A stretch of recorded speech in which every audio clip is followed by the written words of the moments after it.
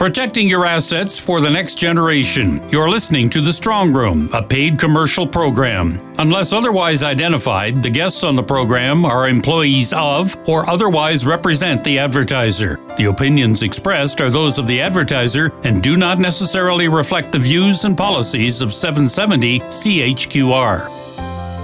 Welcome to The Strong Room. I'm Peter Watts. Having gone through the estate planning exercise myself, I recognize the need to be proactive about such things as tax planning. But as I always say on this program, the exercise is not just an estate plan, it's a life plan. It's about giving definition to what you want from your life going forward. Yes, there are things you need to put in place, like a power of attorney and a will, but there are so many other reasons to establish your own life plan. If nothing else, you can lay out a bucket list of things you'd like to accomplish, and then figure out what you'll need to make that wish list a reality. We'll talk about some tax planning, especially for small business, along with the value of life insurance a little later. But we begin with a discussion with Sherry MacMillan about some of the life factors that drive some folks to create a life plan. When the parents usually come through our door, they are really looking at life head on. And they're usually living in a very realistic point of view at this juncture because over the decades, maybe they've experienced one or two health issues. And of course, the health issue that's the most relevant to many people is dementia or Alzheimer's. These kinds of mental health issues are obviously more and more pressing every decade we age. And statistics show that because we're living so much longer today, we're living to 100, any of us that live past the ages of 85, 70% of us will lose some form of our mental capacity and have a measure of dementia at some level. It may not be full-blown,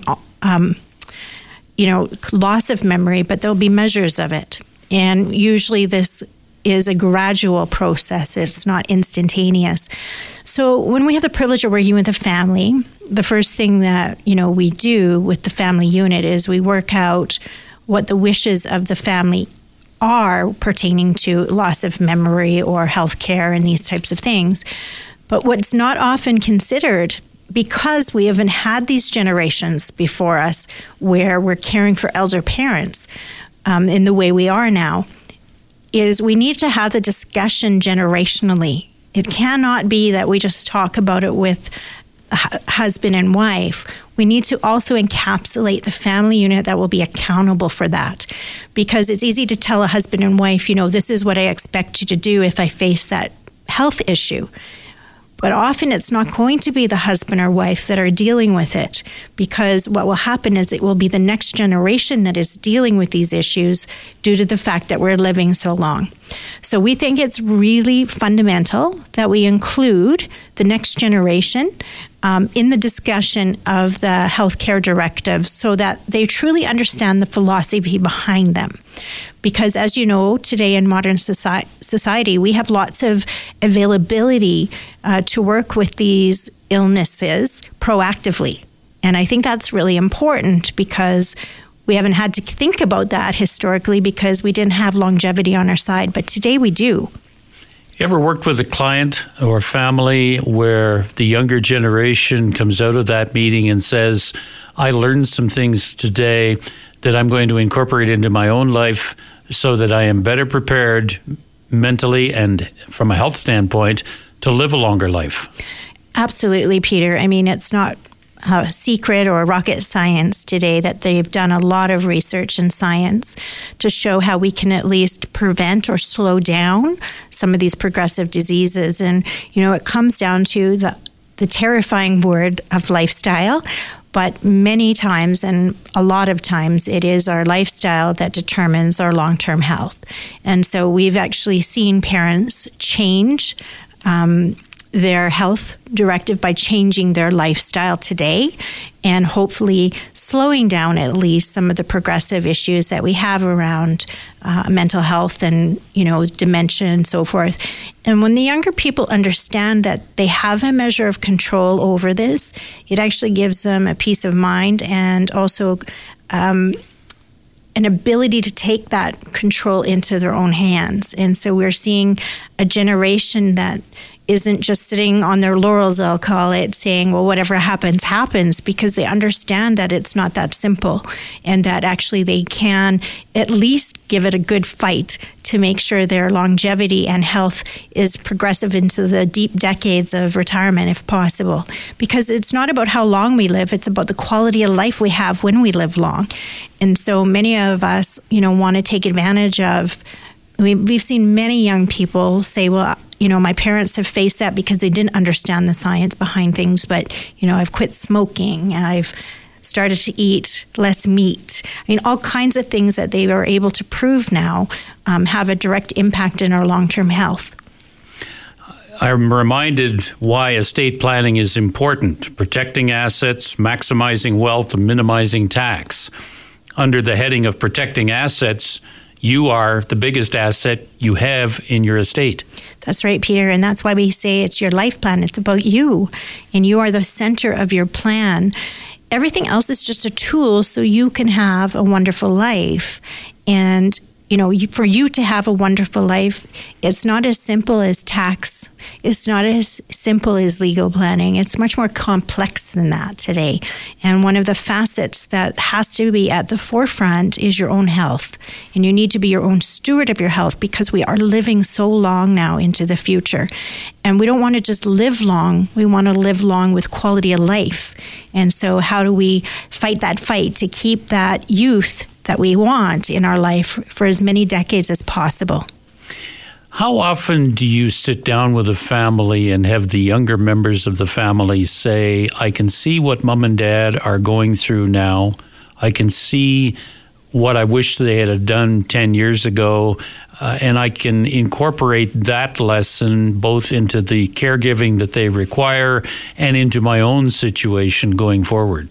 I think it's very, very common, but sadly, Peter, I'll say based on human nature, we often see this with the next generation when somebody's already become ill. And now all of a sudden it becomes real that this is the consequence sometimes of these lifestyle choices. I use myself as a case study in this measure. I have a wonderful father-in-law, but his lifestyle hasn't been excellent through his life. He's been overweight, drank a little too much. He calls it the clean living lifestyle, but I call it the dirty one. And, obviously, he's only in his mid-60s, but he has a lot of health issues that he shouldn't otherwise have at this age. And now looking at that as a younger person, I realize even though it might be cold and snowy on Saturday, perhaps I better go do my run. And so it does impact us if we can look reflectively at the generations ahead of us, because they didn't have the information we have today neither.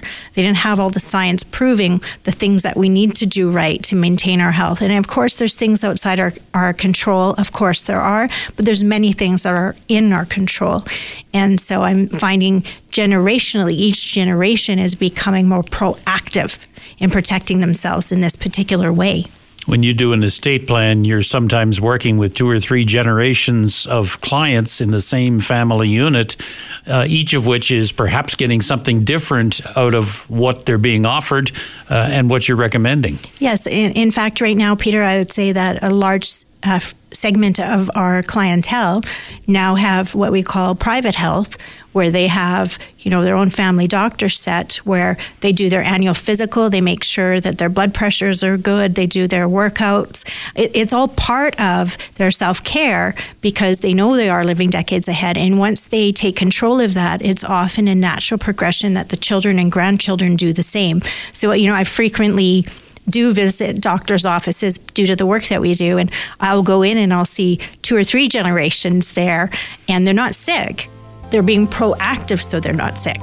Life planning and tax planning is part of the exercise. So is the conversation you need to have with your family about how you see the future unfolding and what plans you have to deal with the what-ifs of life. Next week will be your last chance to do a little research on the topic before the summer. This month will be the last chance before the summer to attend a MacMillan Estate Planning Seminar. The dates are June 20th in Red Deer and June 21st in Calgary. You can register online at MacMillanestate.com, or you can call the office weekdays during business hours at 403-266-6464. There's still a lot of concern about how passive investments are going to be treated under the most recent federal budget. You need to be prepared for that, and the best way to be prepared is to do some planning. That way, the tax hit you may take can be minimized. There are tools to do that, but you need to get your life plan in place so you can take advantage of opportunities. Remember, the tax planning cannot be retroactive. You need to get ahead of the process. Again, those seminar dates are Wednesday, June 20th in Red Deer and Thursday evening, June 21st in Calgary.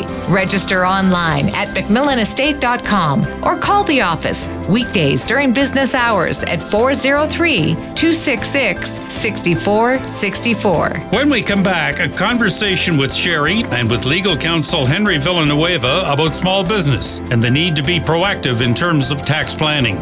You're listening to The Strong Room on 770 CHQR.